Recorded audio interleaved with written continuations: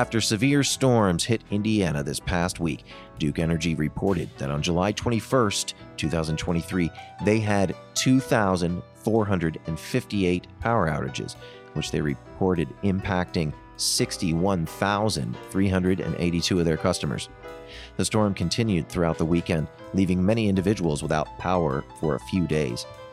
Duke Energy reported on July 3rd to still have 1,369 power outages, affecting 18,682 customers. These power outages were the result of storms that had heavy rain, high winds, frequent lightning, and hail. According to the American Meteorological Association, storms are getting more extreme due to climate change. In today's feature report, WFHB News correspondent Cade Young and Noelle Herhusky-Schneider speak with Kerwin Olson, the executive director for the Citizens Action Coalition, or the CAC, an environmental advocacy organization. The CAC advocates for more equitable energy policy, utility reform, and pollution prevention. Olson touched on Indiana's power grid in light of the recent storms, causing thousands to lose power across the state. We turn now to that interview as part of the latest installment of Deep Dive, WFHB and Limestone Post Investigate.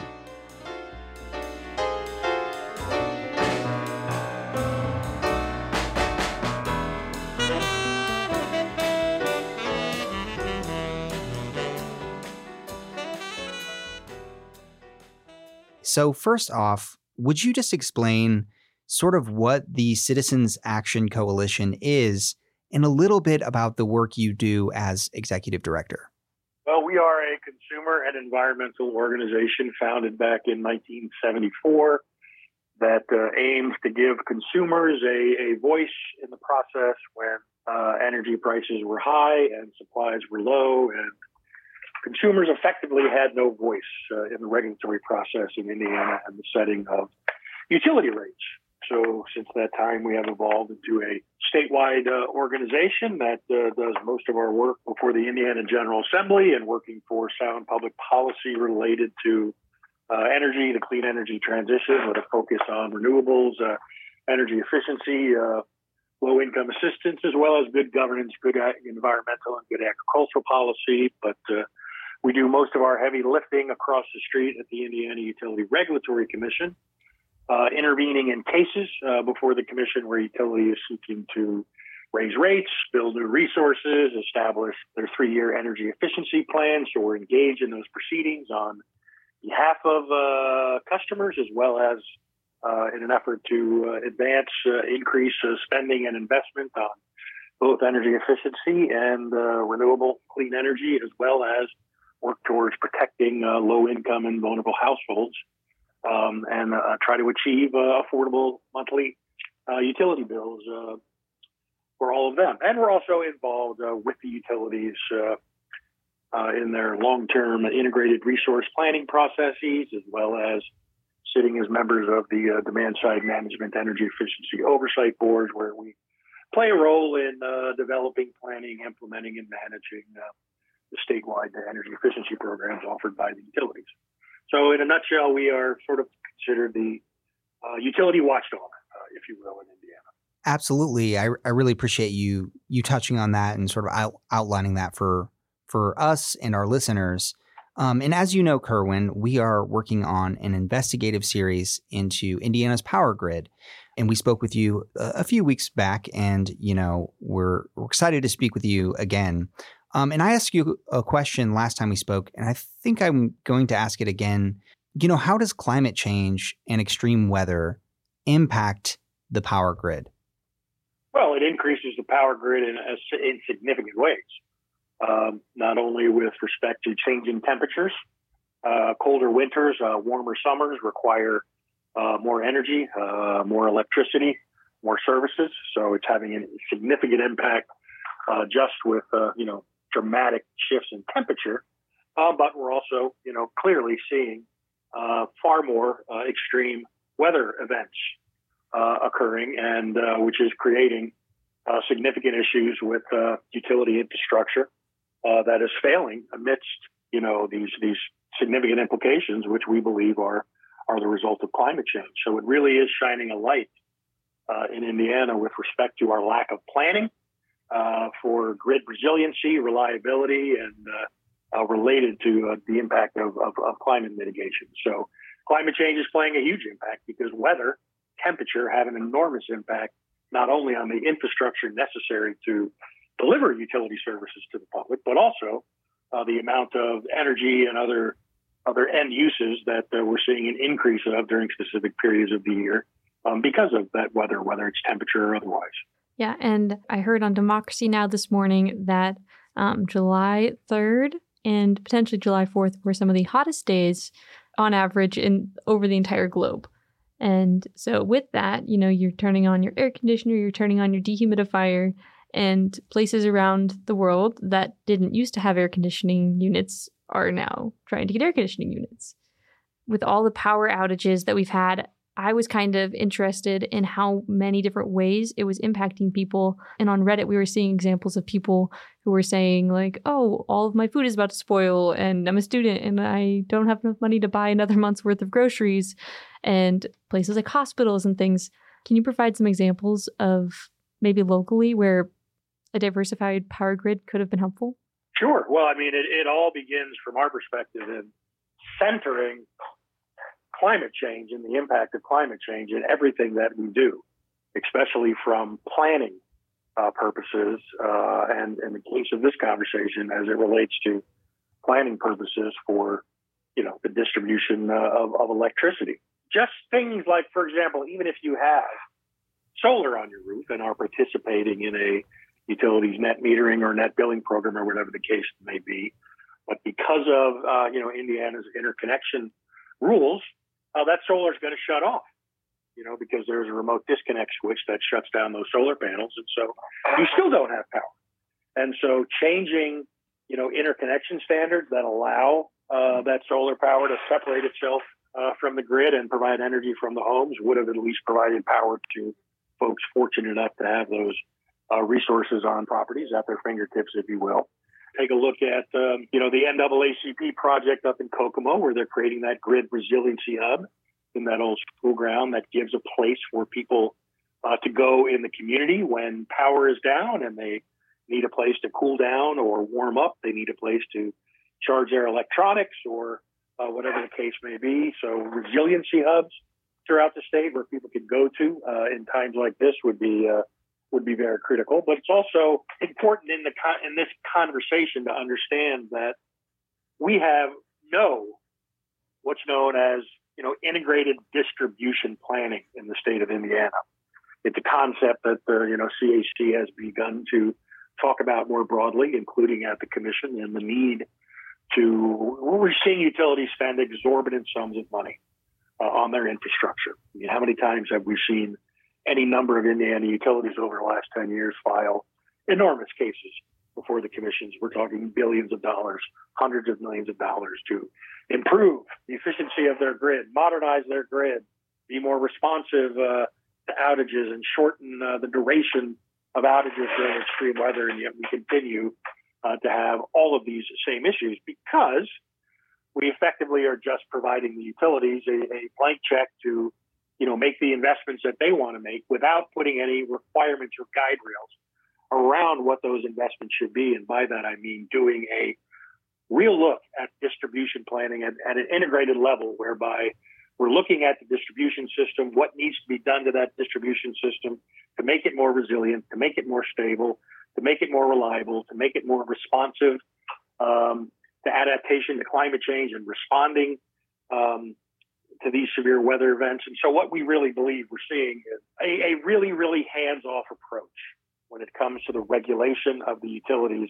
And by regulation, I also mean their planning processes and their spending processes, where we're passing laws that allow them to collect enormous sums of money from customers, but really doesn't spend a great deal of time looking under the hood about what those actual investments are and how those investments are improving, the resiliency, the reliability, and the stability of the grid. So what we need to do is require some sort of more detailed distribution level planning process that does a deep dive on the system, because we are moving away from as we talked about last time, the traditional Edison Pearl Station grid of the early 20th century and moving more towards a decentralized distributed grid. Yet everything we're doing in Indiana from a policy level is counterintuitive to that. We're eliminating, choices for customers at the distribution level. We're focusing on baseload power and large, long-range transmission, and we're not looking at the other side of that coin, which is the changing market economics of the energy delivery system in this country and where Wall Street is putting their money in. And that's at the distribution level. That's at the microgrid level, distributed energy resources, battery, on-site solar, microgrids, and the like. Mm-hmm. And Indiana is just way behind the times in terms of policies that enable and incentivize those kinds of investments. Well, sort of in that vein, on the state level, are there any plans to sort of increase the amount of renewable energy sources in Indiana's power grid? Or how do you see the state addressing this in any kind of major way? Well, I don't know that the policy of the Indiana State House is driving much of anything with respect to renewables. It's the utilities themselves and the markets themselves that is causing a dramatic transformation in Indiana's electrical grid. I mean, we're seeing, 4 of Indiana's 5 major investor-owned electric utilities will be coal-free within the next 5 years. So the Indiana investor-owned utilities, with the exception of Duke Energy, are making dramatic shifts in their generation portfolio. But that in and of itself does not mean that the grid is necessarily any more resilient or responsive to climate. In fact, those are commercial scale, utility scale size investments. We're not talking about local community solar. We're not talking about rooftop solar. We're not talking about on-site generation. We're talking about large utility scale, commercial scale solar and wind farms, some of which are still hundreds of miles away from the end user. So that in and of itself, it's not just transitioning to renewable energy that will make our grid more resilient. It's decentralizing, it's localizing those investments that's most important. So if you look at one data set, and that is just the investor-owned utilities in Indiana, their portfolio, they're making strides. We're going to have some utilities in Indiana who will almost exclusively be getting their energy from renewable energy resources in the next 5 to 10 years. But that in and of itself does not make the grid more resilient and more responsive and less prone to damage from these weather events. It's other policies that we need to put in place that, decentralize the grid, which we are not focused on in Indiana. How does Indiana go about decentralizing and localizing our power grid in any sort of meaningful way? How do we take that step in decentralization? Well, we have to improve our policies and procedures around interconnection to the distribution grid, making it far easier, cheaper, and less complicated for third parties, independent power producers, and operators to interconnect their resources at the distribution level. We have to have better policies in place that encourage and incentivize property owners, whether those are houses, churches, small business, whatever the case may be, to make investments in on-site solar, on-site wind, on-site storage, whatever the case may be, make our properties self-sufficient and pass better policies that incentivize rather than discourage those types of investments. When we rolled back net metering with Senate Rolled Act 309, we changed the economics around customers installing renewables on their property, so much so that we don't really have the numbers in yet, but we believe we've seen a precipitous decline in the amount of homeowners and others installing on-site solar. Most of the solar that we're seeing being built in the state is being built at the commercial level and being purchased by utilities. So we need to improve interconnection standards for distribution level. We need to improve policies that will encourage and incentivize, mass deployment of customer-owned distributed generation resources at the local level. And we also need to, near and dear to the heart of Citizens Action Coalition is energy efficiency. And prior to, dismantling net metering, we repealed the energy savings goals of Governor Mitch Daniels and the excellent Energizing Indiana program, which was a statewide energy efficiency program available to all ratepayers throughout the state. So we also need to take very, very seriously the importance of not only energy efficiency, but also energy conservation in this conversation, because the cheapest and cleanest kilowatt hour we'll ever generate is the one that we don't use. So we need to, number one, emphasize conservation and efficiency first, local customer-owned distributed generation second. That's where the conversation should start and end, is policies that empower and encourage consumers to control their energy costs and control their energy usage and make investments in their homes, whether it's tightening up the envelope of their homes and their buildings, whether it's transitioning to electrification and heat pumps and heat pump water heaters, all of which could be powered by on-site solar on their roof, and then improving environment or economic mechanisms that allow those customers to not only generate the energy for their own uses and purposes, but also send that carbon-free energy onto the grid over their neighbor to use. And so we need to encourage that type of investment, a competitive marketplace that empowers consumers, decentralizes the grid, and moves away from the absolute stranglehold that the investor-owned utilities have over the policy in the state, because all of that, what I just spoke of, is counterintuitive to the primary goal of an investor-owned utility, which is delivering on their fiduciary responsibilities to their shareholders. So they want to spend as much money as possible. They don't necessarily want to spend that money in the right way and the best way for both environment and consumers. So we need the consumer voice to be elevated at the Indiana General Assembly and adopt policies that empower consumers, to make their own choices and participate in the energy economy. That's how we get to a decentralized, carbon-free grid in this country that provides clean and affordable energy for everybody. I was kind of wondering, I don't know where exactly we are talking about when it comes to interconnection standards, on what scale? Well, I guess I'm primarily talking about interconnection standards at the distribution level. And we have transmission and we have distribution. When you refer to MISO, they run the transmission grid. That is the wholesale power market that is designed to deliver high voltage electricity generally over a long distance. That transmission is then stepped down. The energy from that transmission is then stepped down and goes to the distribution grid. MISO does not run the distribution grid. The electric utilities run, own, and operate the distribution grid. So we have interconnection standards and procedures for transmission, which is generally, handled by MISO and sometimes FERC, but also handled by who owns the transmission, which is generally electric utility. But what I'm primarily talking about is streamlining the process of interconnecting the solar panels on your roof to the distribution grid that's owned by your local utility, making that process much more efficient, seamless, and less costly for customers. It shouldn't cost so much money and take so much time and be so difficult for a homeowner or a church or a small business to get their solar panels live on the top of their roof because of all the hoops they have to jump through related to interconnecting to the distribution grid, which is owned and managed by your local utility monopoly. So streamlining that process. But I want to sort of give you the floor here. Is there anything else that you wanted to add that maybe we missed in our line of coverage, or anything else that you would like to say before we part ways?